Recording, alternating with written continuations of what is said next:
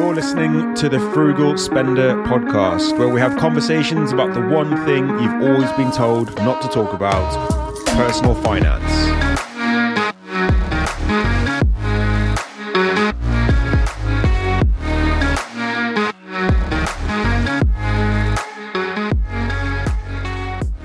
Hey guys, and welcome back to the Frugal Spender podcast. This is episode number 41.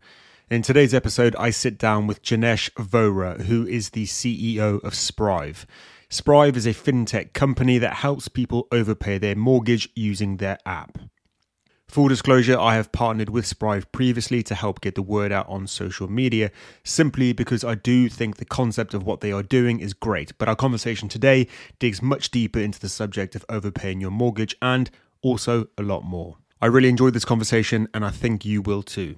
And guys, if you're enjoying the podcast, I'd ask that you please consider leaving a rating or a review on whichever platform that you listen on. It helps these episodes reach more people and ultimately helps more people too. Okay, let's get into my conversation with Jinesh Vohra. Jinesh, welcome to the Frugal Spender podcast. How are you? I'm well, thanks for having me. No problem. It's taken us a while to get here. I think we've had 3 attempts now. We've had the weather stopping us, we've had technology, and just generally life. So I'm glad to finally get in front of a camera and have a chat with you. No, it's good to be here. No, and it's taken a while, both busy people, but it's great to be on. Absolutely. So Jinesh, for anyone who's listening who might not know who you are and what you do, would you mind just giving us a bit of a background as to how you got to where you are today? Yeah, sure. So I'm Jinesh Vohra. I'm the founder and CEO of Sprive. So my background is actually kind of nothing to do with mortgages. It's I used to be at Goldman Sachs, which is a US investment bank. I was there for 14 years, progressing through the ranks, and then decided a few years back to leave the corporate world behind and start Sprive. For your listeners who are not aware of what Sprive does, we're essentially an app that helps homeowners pay off their mortgage faster and save interest. Essentially the way the app works is you link your bank account, we then help people set aside spare cash, and with one tap they can make overpayments towards their mortgage, helping them save money essentially. Nice. I've used the app. I think it's really good. And I mean, obviously we're going to get deeper into it, but I think anyone who is interested in the idea of overpaying their mortgage, definitely, even just to download it, it's free to download. That's correct, isn't it? It's completely free, Android, iOS, yeah.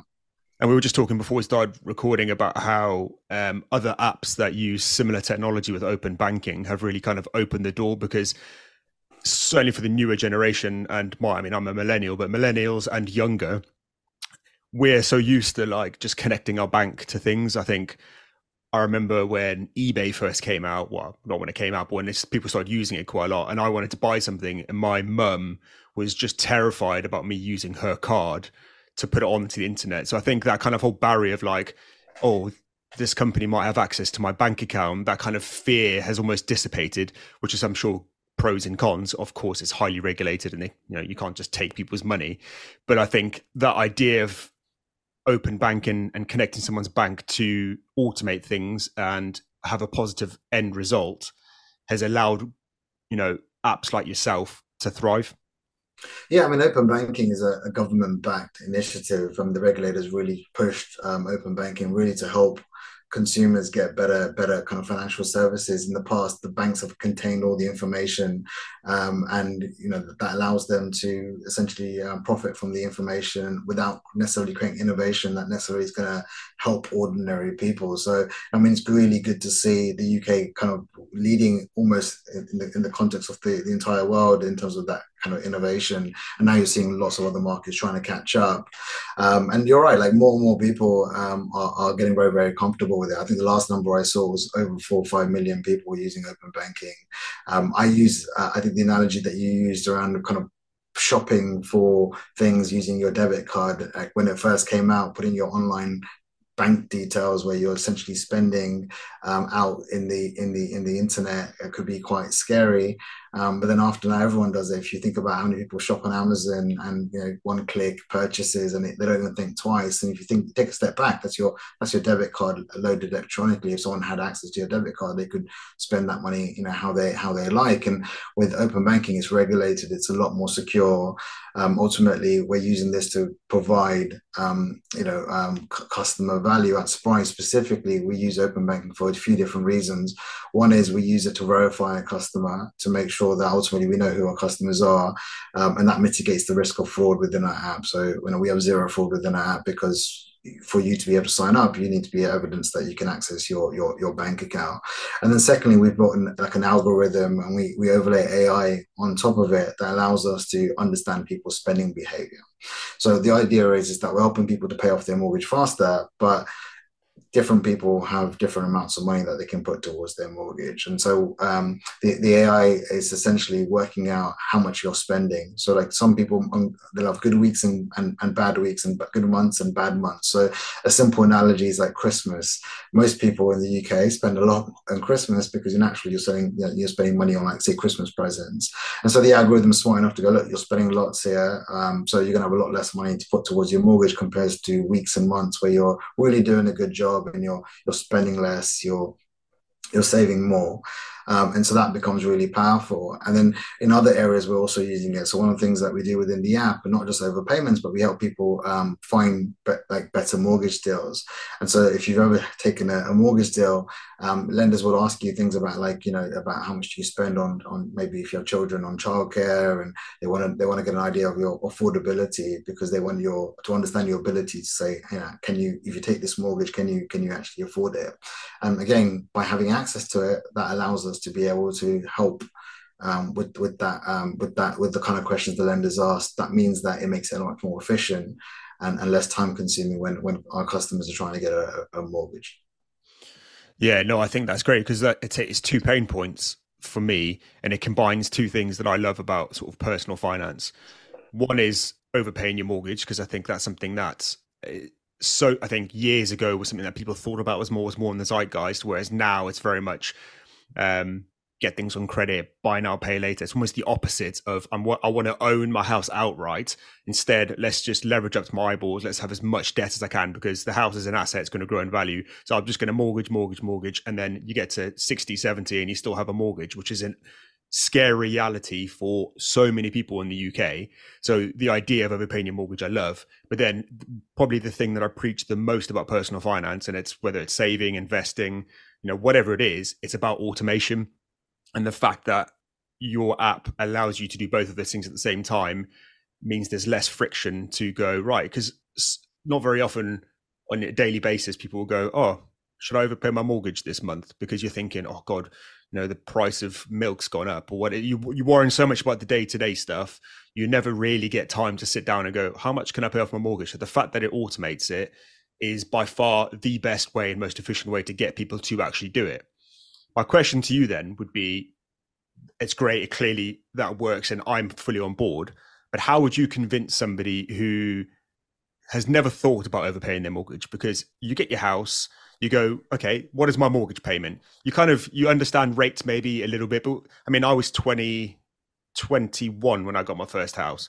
I didn't understand this stuff. All I knew was, here's my pay slips to the lender. They tell me whether I can afford it or not. I get the mortgage. They tell me how much I pay every month. And I just keep doing that. And I probably did that for 6 years before I even actually went, right, how does this stuff work? What do we know? How do rates affect what happens? How would you pitch it, let's say? Not the app, but how would you pitch overpaying your mortgage to somebody who's never thought about it? Yeah, sure. And I went through my own personal journey of getting my mortgage and not really realizing how mortgages necessarily work. I think when you're first buying your property, like you said, Brian, you're very much focused on just getting the keys, getting the house, getting onto the property ladder, and then maybe even your first step is like decorate, get the furniture in, etc., etc.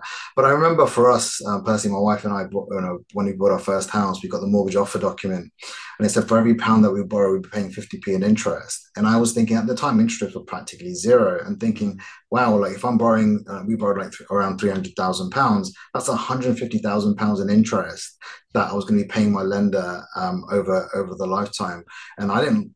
That didn't make me feel good. I felt like that's not great. How can we pay our lender less? And so, doing some research, I realized that if I paid more than my minimum monthly payments, then that would give me the benefit if I did it in the right way of essentially helping me kind of save interest and pay it off quicker. And then when I started doing even more research into it, one of the things that really shocked me is that lenders front load interest payments.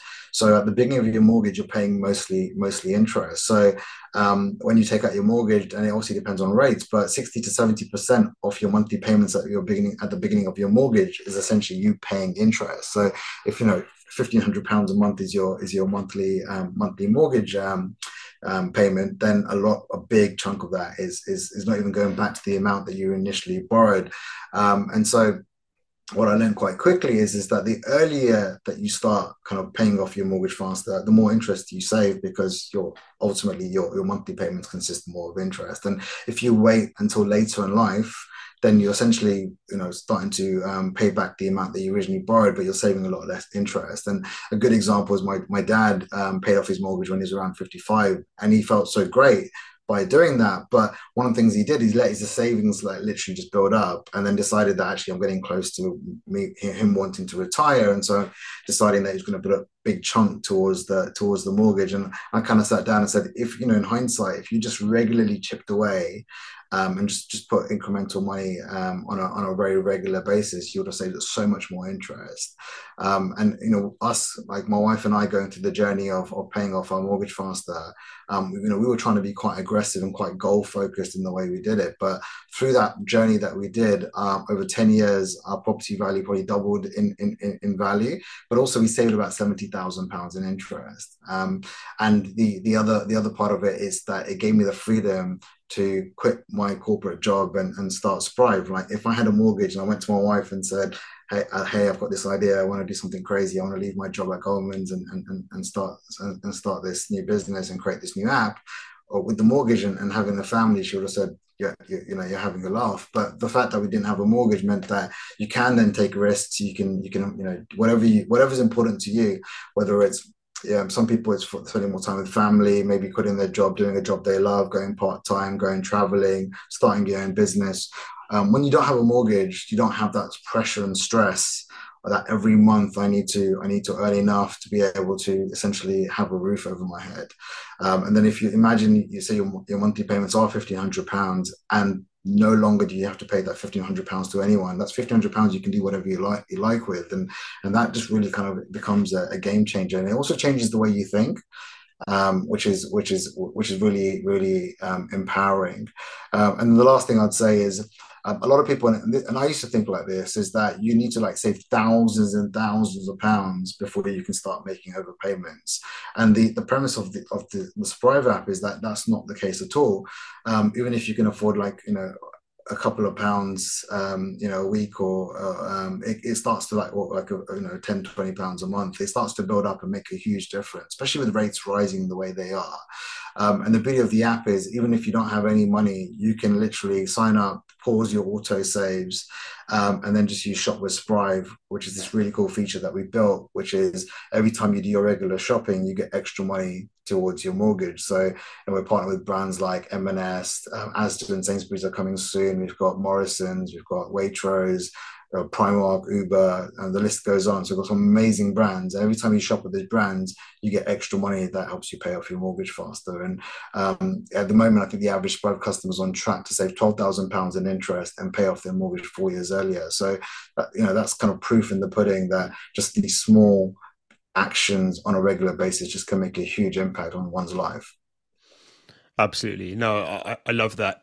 The idea that you chipping away at the mortgage, I always think of it as in the same sort of way as credit cards, because the average person doesn't understand how that minimum payment, it's a trap at the end of the day. The lenders want to make as much money from you as possible. And the fact that you said it's front loaded because they know I don't know what the average time somebody stays in a property is, but let's say if it's 5 to 10 years, as soon as they either port their mortgage or change their mortgage, they're just going to spend their entire life paying interest until they stay in a house for a long period of time and potentially pay it off.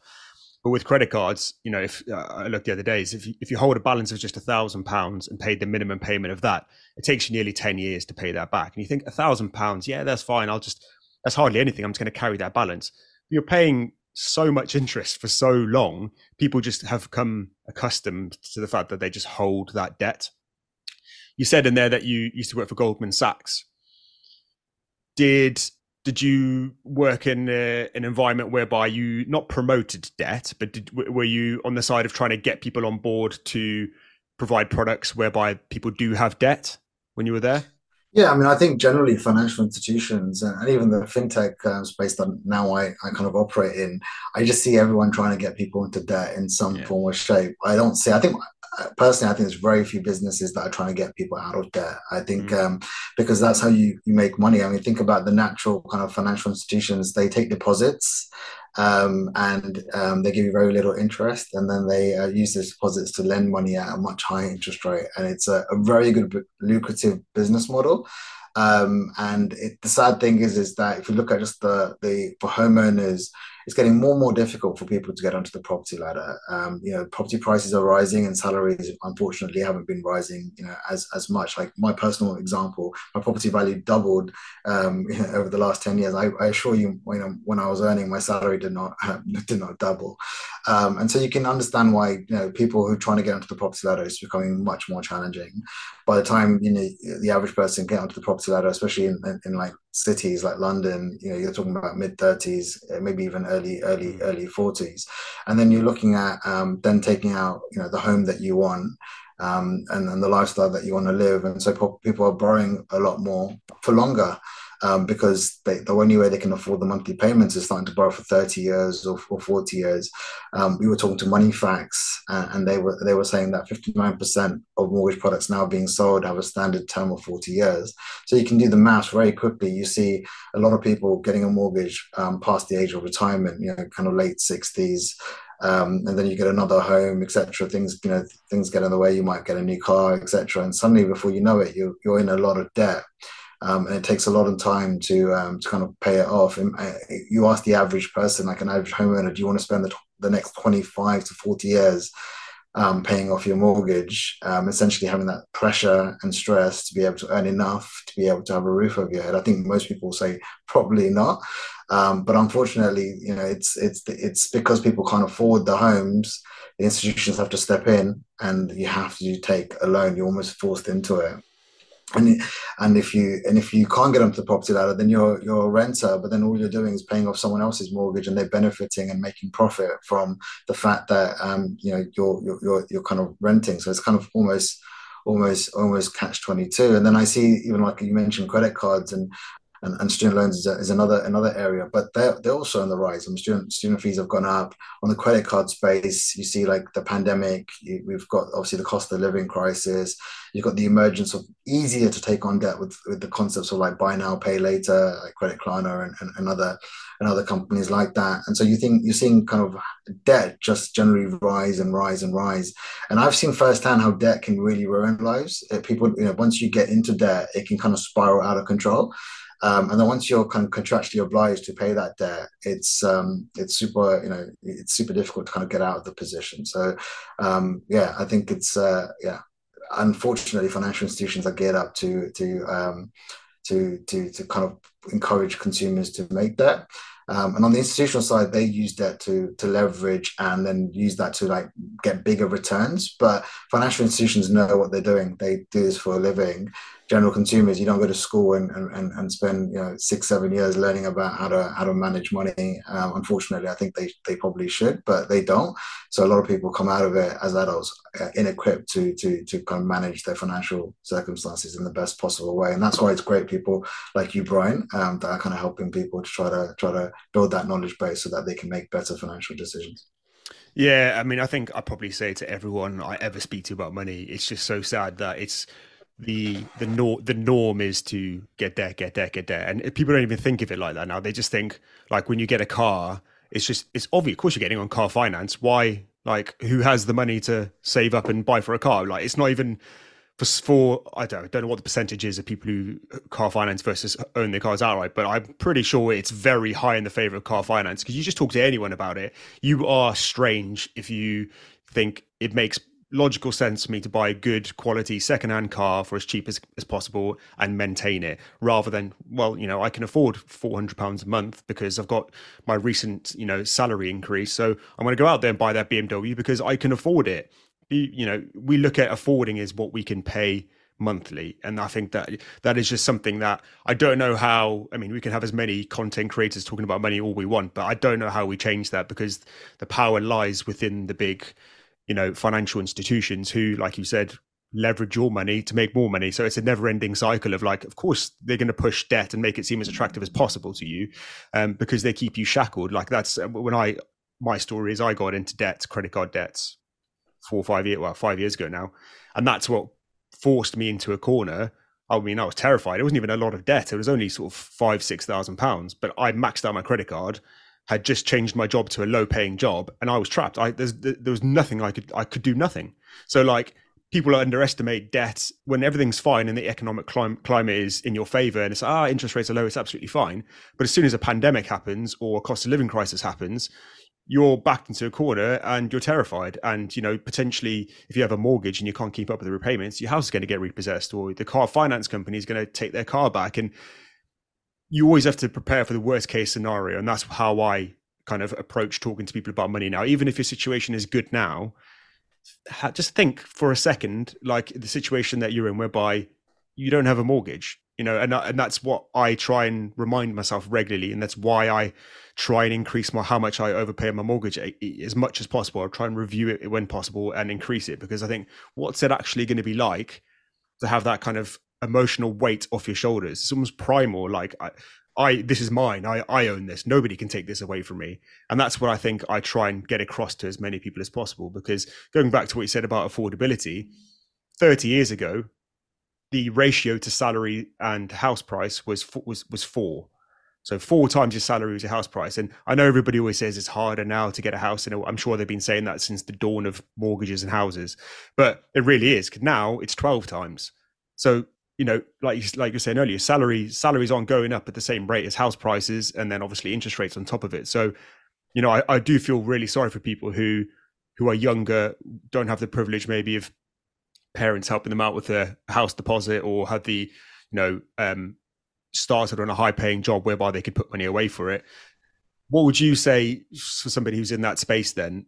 Like, what would you recommend, stepping aside from the overpayment, but just getting onto that ladder? Do you have any kind of insight, being in that sort of space, of seeing how people are getting getting their first mortgage?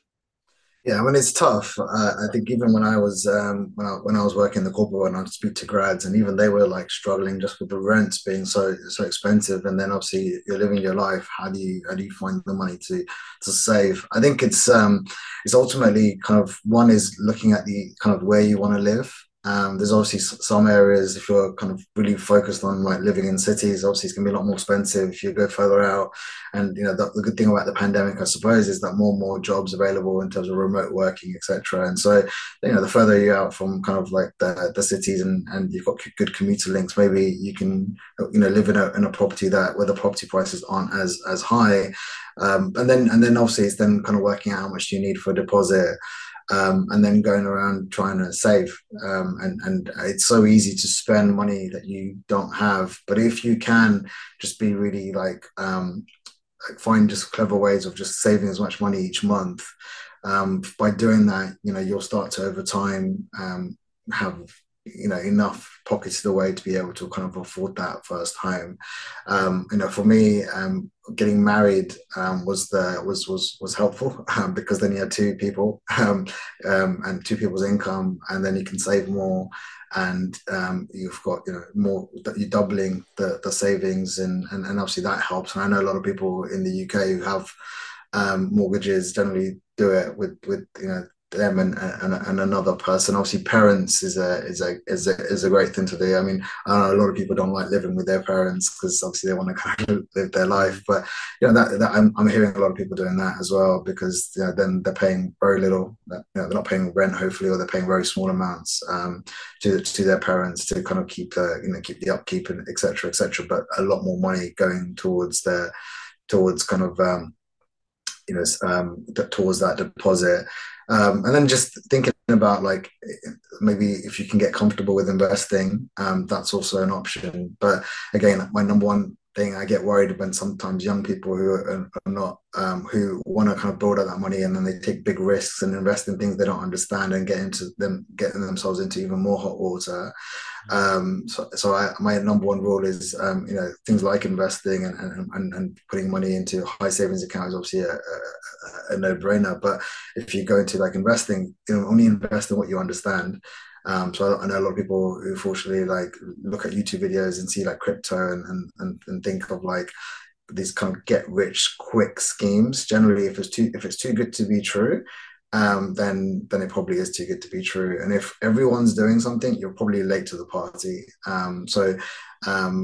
So yeah, it just people just need to be really sensible. And diversifying is also a good way of kind of managing your personal finances. The other baseline is obviously to stay out of debt. Like there's no point it's going to be very difficult to get into the property ladder if you're in debt. So that kind of financial discipline is just so important. And if you don't have the tools, then there's so many tools out there, especially with open banking now, to create the tools to be able to help you, put your money to work and save and show you transparency of where you're spending your money. I think that's kind of a step one. Like sometimes if you don't control, either via a spreadsheet or via like a savings app, seeing where your money's going, then it's very difficult for you to kind of tighten and control and create good habits. So that's always a good step in the right direction as well.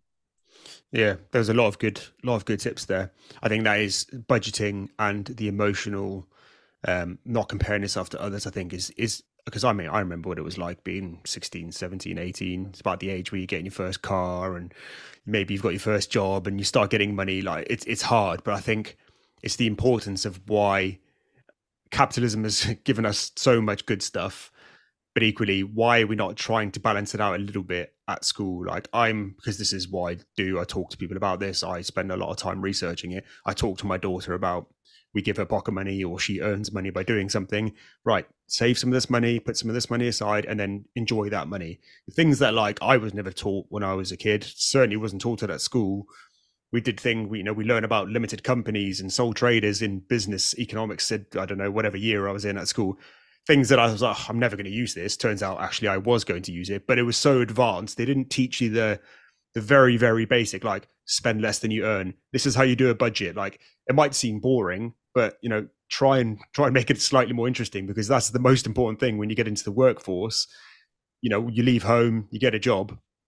If you're not prepared, if you haven't got financially savvy parents, or you surround yourself with friends who know about money, which at the time I didn't, so you just kind of do whatever people do around you. And if people are buying BMWs on finance, guess what you're going to want to do? Like as soon as how much you're paying for that? £300. Okay, well, can I get £300? And then as soon as you get £300, boom, it goes straight on that. So it's that kind of like initial financial education that I really wish that there was a focus on it, because even in the mainstream, like there's a few people on TV that do a good job of teaching people about savings accounts and switching your mortgage to this, and which is all great, but that's all that it's like a tiered system for me. That's level 2. Level 1 is just basics. Like this is what's coming in, this is what's going out. Make sure that you're not minus at the end of every month and putting stuff on a credit card, because it's too emotionally easy to just go, oh, I've been accepted for a credit card that's got a balance of £5,000. Oh, that means I can go and spend £5,000, which even though I feel like I'm smart enough to know that wasn't the case, I still did it. Yeah, I think like I mentioned this quite early on. I think the education system needs to do more. I think there's ways of making it interesting for children as well. I mean, with technology available in games and things like that, I think you can create simulators and make it so that it's not just sitting in front of a classroom and looking Mm, at kind of debits and credits and it becoming so boring that you're just like, yeah. why am I listening to this? And having like speakers come in that are talking about like, different situations. You're talking about maybe students and the challenges that they're facing, or people who have kind of maybe gone into debt, like yourself, and going into schools and sharing their story and making it much more like realistic and tangible. I think stuff like that is more likely to be in fact impactful and kind of resonate to children. And so I think definitely schools need to do more, and hopefully over time that will change. Yeah, I think online calculators are a great way of kind of tangibly showing somebody how it can affect them. I remember when I first kind of started learning this stuff, I spent a lot of time with the compound interest calculator, but then also a mortgage overpayment calculator, both really accessible. Just Google it if you've never used one. But to tangibly see, right, if I overpay my mortgage by X, or if I invested X amount at 5% return, or whatever it is you want to play around with, you can see actually this would be the effect over time, and you see the graph either go up if you're investing, hopefully, or down, with your how much you owe on your mortgage. And I think that inspired me certainly to be like, oh, actually, for the first few years, it doesn't seem like anything's happening. But if I chip away at my mortgage, or if I do invest in something, lowish risk, but for the long term, actually, I can really improve my situation. Either have a fair bit of money sat in an ISA, or be mortgage free.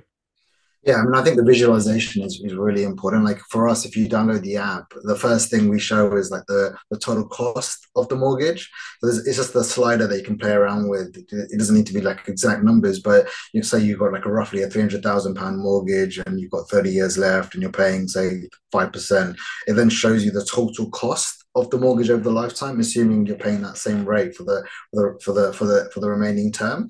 And people just are generally shocked by, first of all, the sheer number, and then the next page is like, can you afford £3 a day, or £5 a day, or £10 a day? And it shows you that if you could, and you made those payments towards your mortgage, then you could save an extra this much and pay off your mortgage this much, and it kind of gives you an idea of context.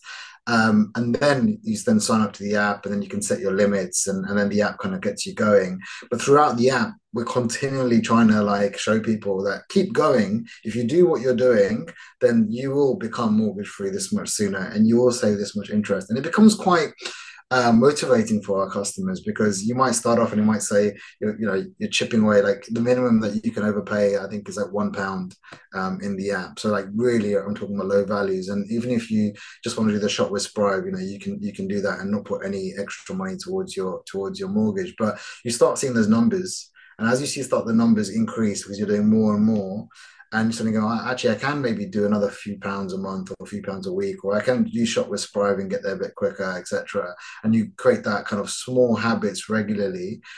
You see that the calculator, and you see the numbers inbuilt within the app, and you see the numbers increasing. Oh, now I'm on track to save 5,000, now 10,000. Oh, I was on track to pay off my mortgage a year earlier. Now it's 2 years earlier. Now it's 4 years earlier, and it becomes more and more like motivating, because you're seeing a real difference. I mean, for example, obviously I paid off my mortgage and saved £70,000 in interest. I mean, what can you do with £70,000? I mean, that's a lot of money. If someone said, just do these small habits regularly and you could save £12,000, like the average customer on Sprive, I mean, £12,000, you could buy a nice few holidays with £12,000, right? And you can invest that, and that could do some good.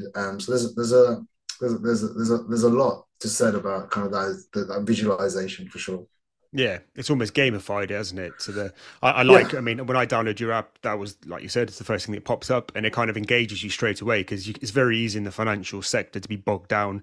Like we're saying, at school when you learn about this stuff, it does seem just like numbers and graphs, and oh god, this is so black and white, boring. Oh, this, like I've never. This is none of this applies to me. But as soon as you see, oh, actually, this is I input my situation, and this is in real time. This is how it affects me. You're either going to be, very happy or very shocked and go, oh God, look how much money I'm actually wasting on whatever it is that I'm wasting my money on. You mentioned there about sort of investing. What are your thoughts on the kind of opposing view, which is probably the most popular one that I've ever got, every video I've ever done about should you invest or should you overpay your mortgage? it's always about that risk versus mitigation of risk. Guaranteed money by overpaying your mortgage versus the potential of higher earnings by investing. That by far is the biggest pushback I've ever got when I talk to people about overpaying your mortgage. What are your thoughts on that? Yeah, sure. I mean, I obviously get that asked that quite a lot, and I mean, I'd say like if you can afford to, doing both is not a bad shout. I think the first thing with investing is, I said this earlier, is you need to understand investing. I think it's very easy if you don't understand investing and you put money towards things. It's almost, you could argue it's almost gambling, because you're just hoping that you're going to get a better return. And generally, I've seen a lot of people make investments, including myself. Some of them have done well, some of them have done, not so well. And so with paying off your mortgage, it's guaranteed. And you're not paying tax on any returns. If you're investing and you make a return, you've got to pay tax on it. So with rates rising now, 4.25%, mortgage rates, close to 5%, for many people switching now, that's not a bad return, that you're essentially getting without taking any risk. But there's the other benefit of it, which is that pressure of not be able to have enough money in the future or later in life, to be able to essentially have that roof over your head. You never know what's going to happen. You might get into your 40s, your 50s, and fall ill and not be able to earn as much. And do you really want to be late in life and still have that kind of mortgage to worry about? So there's definitely benefits of being able to like pay off your mortgage faster. And like my example, I paid off my mortgage relatively early in my life. It means I've got 20, 30 years to take risks, bigger risks, do what I want to do, live the life the way I want to live my life. And so with these things, it's the more focused you are, the more likely you're able to achieve the things that you want to achieve. Yeah, if you can do both and you have the money to do both, then that's not a bad shout, because you're almost diversifying the risk. There's a bit of money towards investments, and there might be some upside there.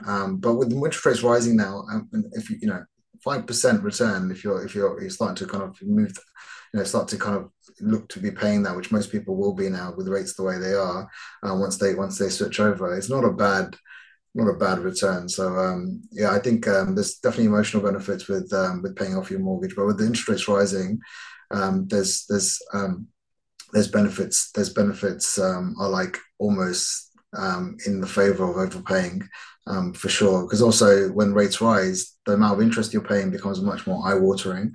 And do you really want to be paying that interest? Is the question you got to ask yourself.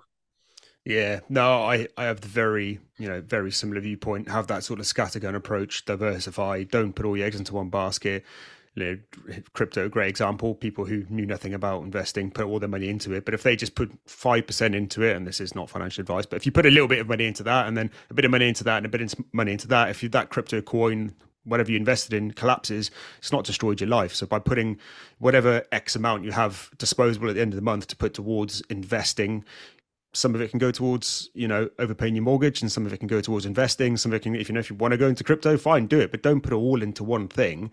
Like some people, if you're being really kind of laser focused on overpaying your mortgage, I wouldn't be opposed to putting it all in, because like you said, the risk, it is guaranteed money, and there is no capital gains down the road to pay. So it's the kind of that everyone's different. What's more important to you? Like my wife is very risk averse. She does invest, but she's very like, I don't want to put all my money into one thing. Tell me she doesn't spend a lot of time thinking about it, way less than I do for sure. But I'm happy to take that risk, like not because I understand what I'm investing in, certainly more than the average person does.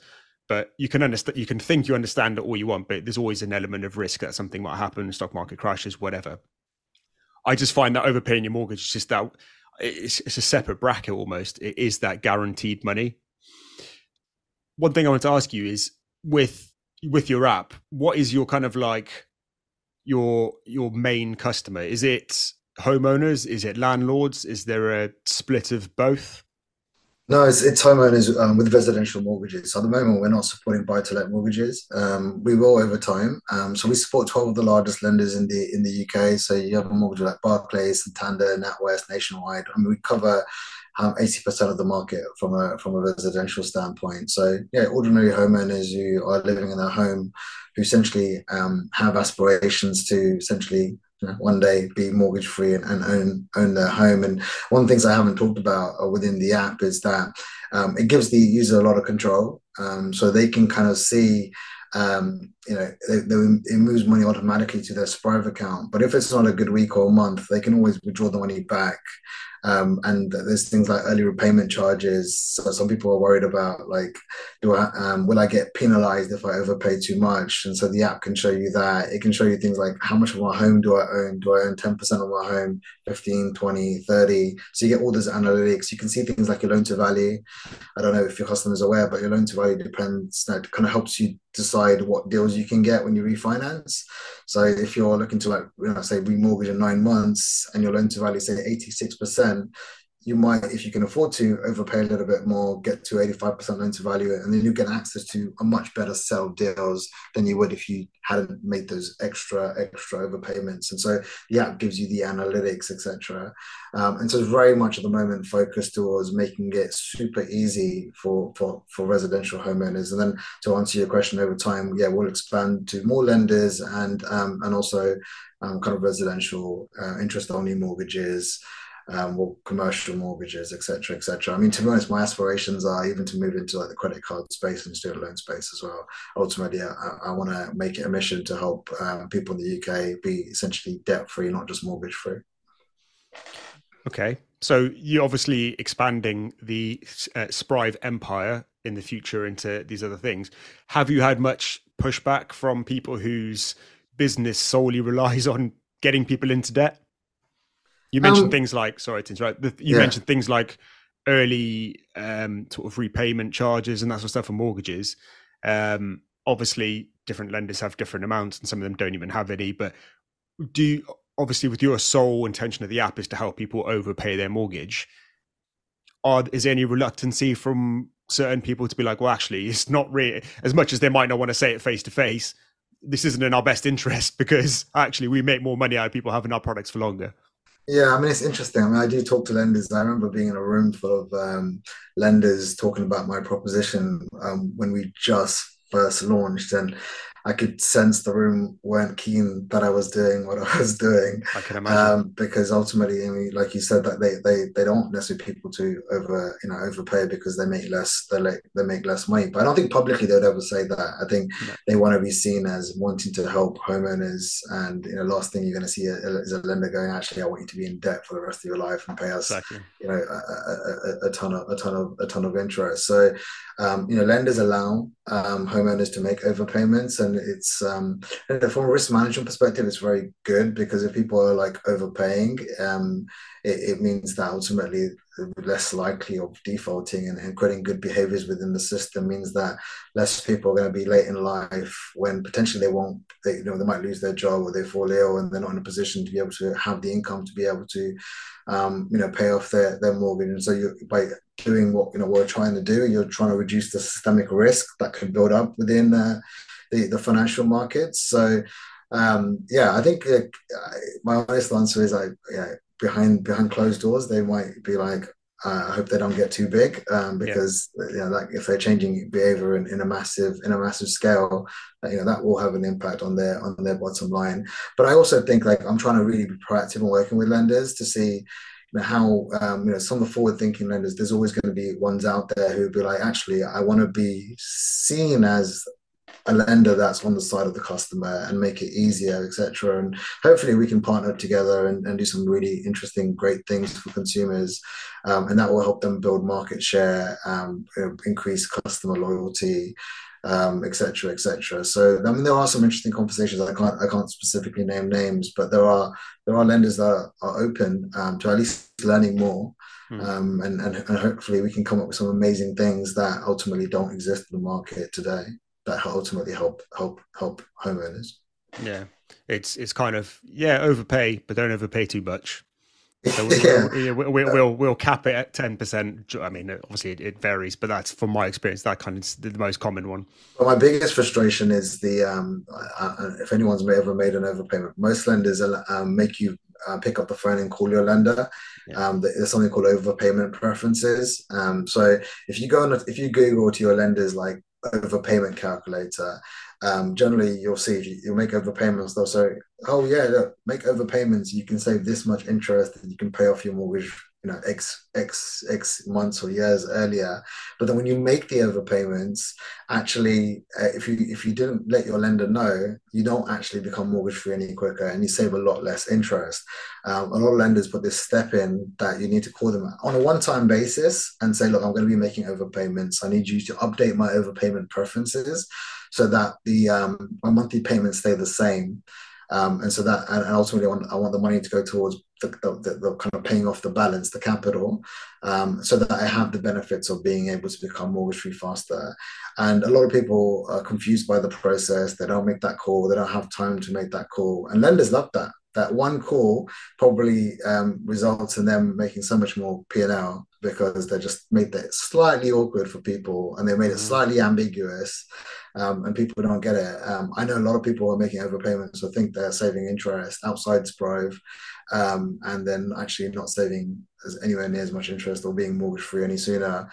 And sadly, they'll only find out like maybe 2, 3 years down the line, if ever, or a lot later in life. And the lenders will be like, "Well, you should have read the terms of your mortgage offer document, etc., etc. You should have read the website, and there's nothing a homeowner can do about it." And that's where Sprive steps in. We're trying to really help people. We explain what you need to do, what number you need to call. We've got a customer support team that can help if you get stuck. We literally have over 20,000 customers now using Sprive, and everyone, touch wood, no one's had a single issue. So it's we're good at this, and we're helping people and guide people in ways that maybe your lender is not making it as easy for you as you'd maybe hope. Yeah, it's I've said this a few times on the podcast, but I'm not a conspiracy theorist. But if I was, the financial institutions, mainly lenders, it seems like they're in cahoots to prevent you from knowing these things. Because, like you just said, then it's a great example of making it appear as if they're doing a good thing, but behind closed doors, they've got all these loopholes in the contract whereby if you have to do this, you have to do that. And even people trying to do the right thing, or what they think is the right thing by overpaying their mortgage, get bitten by it. It should be as simple as the Sprive app. It should be, I want to overpay my mortgage. I just overpay my amount and it goes straight towards the capital. But why it really frustrates me because I don't think there's anything we can do to change it. It's so systemic in how the system works, and it works quite well as a system across the country. So why change it? But it's so complex, and having apps like yours that really simplify something that is quite confusing and complicated, we need more of that. Yeah, and I think in terms of changing it, I think there needs to be a voice. There isn't a voice at the moment that's on the side of the consumer. And so, like, my view is that look, we need to get bigger. We're only like around 20,000 customers, and we've not been in the market for very long, but that will increase. And if we've got hundreds of thousands and millions of customers in the UK, we'll be able to do more lobbying. With the regulator, with the lenders, if we've got more social media, we can get our customers to be that voice for us, and encourage them to create that noise, which encourages lenders to then change their behavior. We can start looking at lenders who suddenly become much more customer and user friendly and homeowner friendly, and then kind of put them on a pedestal. So then the other lenders will go, "Oh, our competitors are doing, they've changed Mm. tact. We need to change tact." But you need someone to have a voice, and at the moment there isn't a voice. I hope that we can be that voice, but we need to get bigger for sure. Mm. Well, I think with rates rising, mortgage payments are at the forefront of a lot of people's minds now, aren't they? So I think although it's a bad situation economically, I think it's a good time for your app to be, you know, not starting, but in a growth stage. From your perspective, then, it's the next sort of 3 to 5 years? Obviously, the idea is growth. What sort of, you've already mentioned a few sort of credit card space and different areas to try and help people out with in a situation of debt and reversing it. But what do you see happening with Sprive? What's the vision? Yeah, and ultimately, like I mentioned, like mortgage debt is the primary focus, and so like at the moment we've got like a few different features. So to kind of summarize, we've got the auto save, which for one tap you can make overpayments to your lender, but if you need the money back, one tap withdrawal, and it gives people a lot of control. You can pause, you can adjust the amounts, you can top up. So that's kind of our core functionality. And then we've got Shop with Sprive, which is do everyday shopping with amazing brands and get extra money towards your mortgage, which is like cashback, but cashback invested into your mortgage. And if you're paying 5% of your mortgage, you'll be amazed in terms of the impact that can have. Then we've got this whole concept of scanning the market every day for better mortgage deals. With the information we have, we know pretty much when you sign up. One of the cool things, if anyone listening decides to like download the app and give it a go, is once you link your bank account and you provide your name, address, and date of birth, we automatically source your mortgage information. So there's no typing in what's my mortgage balance, what's my monthly payments, what's my interest that I pay. We know it all, and we know it automatically, and that puts us in a unique position where we can compare on a given day. There's like 20,000 mortgage deals across 90 lenders, and we'll compare your deal versus the deals in the market. And if we can find you a better deal at the right time, we'll help you get that deal. And so that's kind of the core of the offering right now.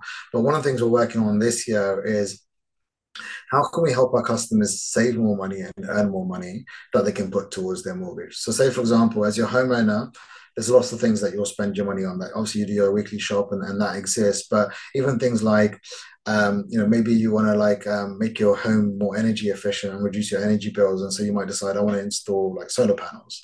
Well, we'll partner with a solar panel company, which ultimately, if you go through the app, you might get an extra X amount of pounds that you can pay towards your mortgage, or we'll find you innovative ways of like be able to earn more.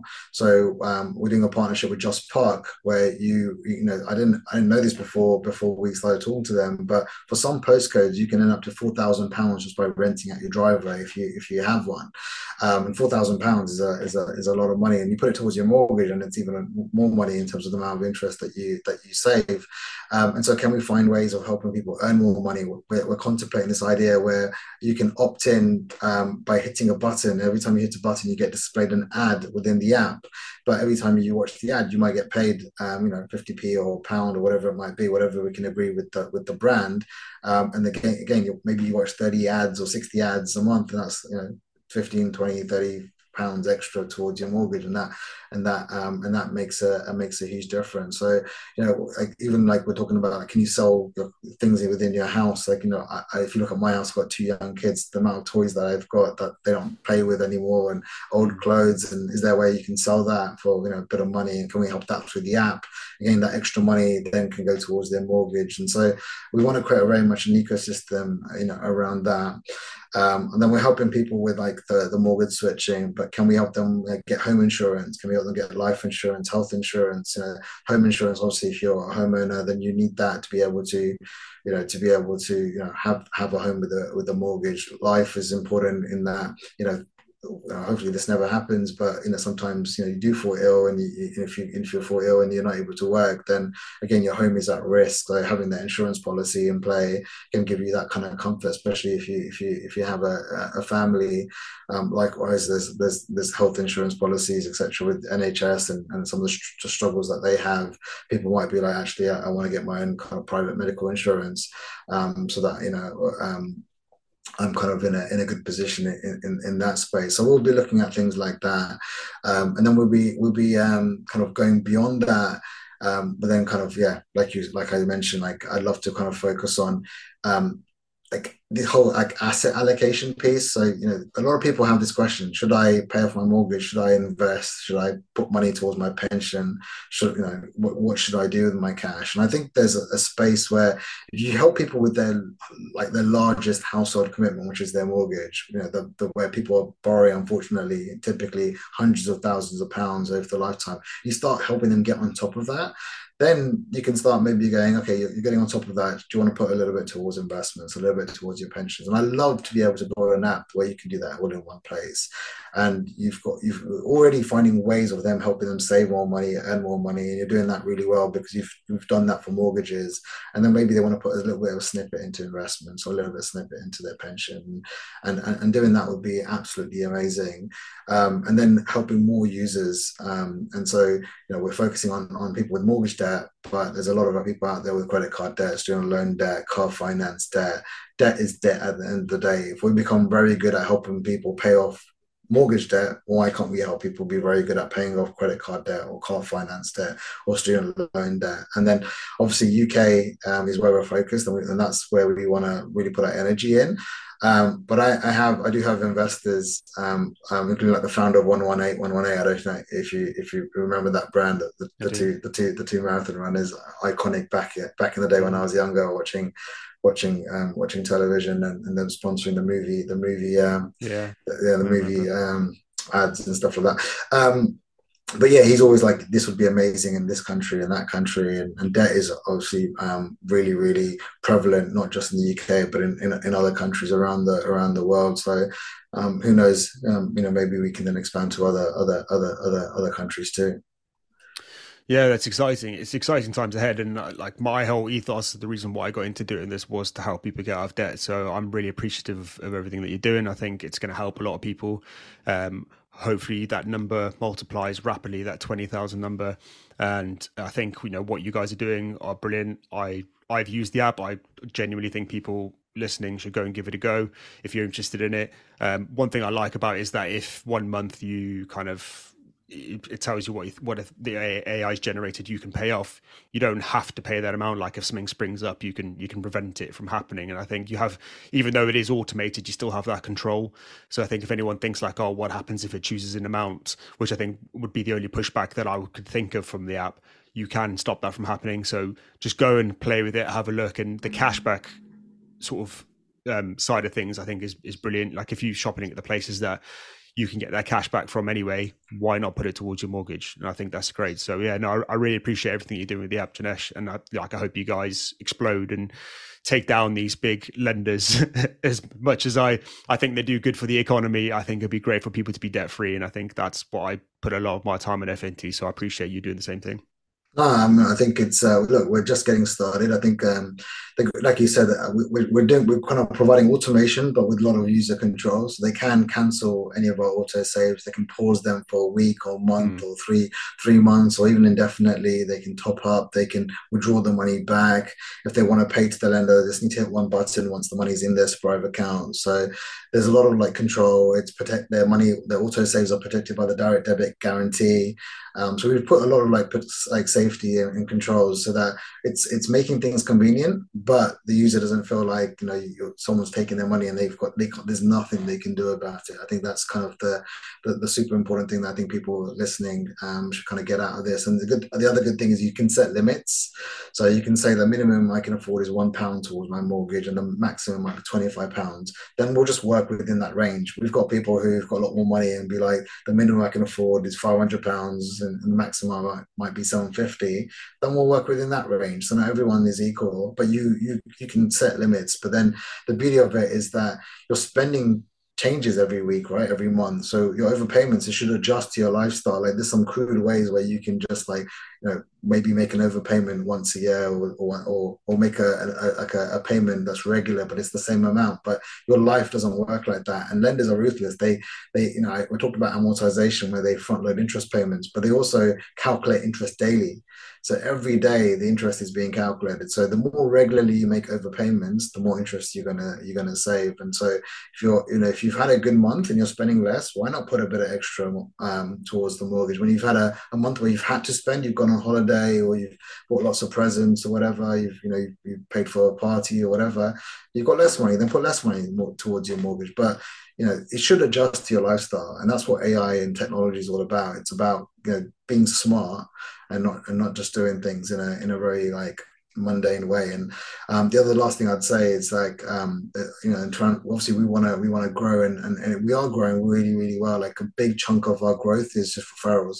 So friends and family basically saying, I'm using this app, it's great. you should go check it out. And it's really good to and good to see. And at the moment, we've got a lot of customers coming into like studios and talking about their own personal experiences and providing like customer testimonials. We've had a lot of customers also go and say, can we talk to the national press about our experience? Recently, we had a customer on ITV News. We've had them on all over the national press, and that's really great for me to see as well. Where it's customers just coming back and saying, you're doing, you're doing great things. We love the direction you're heading in, and we want to help you grow, which is really, really endearing and really motivating for someone who had this idea and it was just an idea at one point in a PowerPoint, and then it's now become something that we're processing millions of pounds of payments. It's really great to see, but yeah, it's still a long way to go. Yeah. Amazing. Yeah. Just seeing it tangibly actually is affecting people's life in a positive way enough to go on the news and talk about it must be a great feeling. Do Yeah, you I know? mean, yeah, sorry, that's the last thing I was going to say. I mean, if you take a step back, how many apps can you have on your phone that help you, on like save that much money? Like where average customers saving £12,000 in interest. I have so many apps on my phone, but I don't think there's any apps that are as impactful.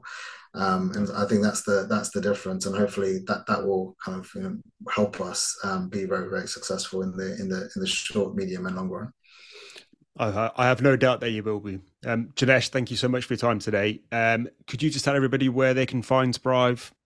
Sure. So head to the App Store, whether you're Android or iOS, type in Sprive, SPRIVE, and you'll find us there. And you can download the app. It literally takes a couple of minutes to sign up. You just need to link your bank account, name, address, date of birth, set your limits, and then you're pretty much onboarded. And then we can get you going and help you, pay off your mortgage faster. And if you still want to find out more information, sprive.com is our website, where you can kind of see just a little bit more information. And then for anyone else listening that's interested in following my own personal journey as an entrepreneur, trying to take on the mortgage market, you can connect with me on LinkedIn, Jinesh Vohra. I'm happy to accept your connection. I post on a daily basis, so you'll see exactly what's happening, and you can follow the story there. Amazing. I'll put everything you just said in the description of whether it's video or audio down below. So go and check them out there. Janesh, thank you very much. I'm sure we will speak soon. Brilliant. No, thanks for having me, Brian. Take care. Cheers.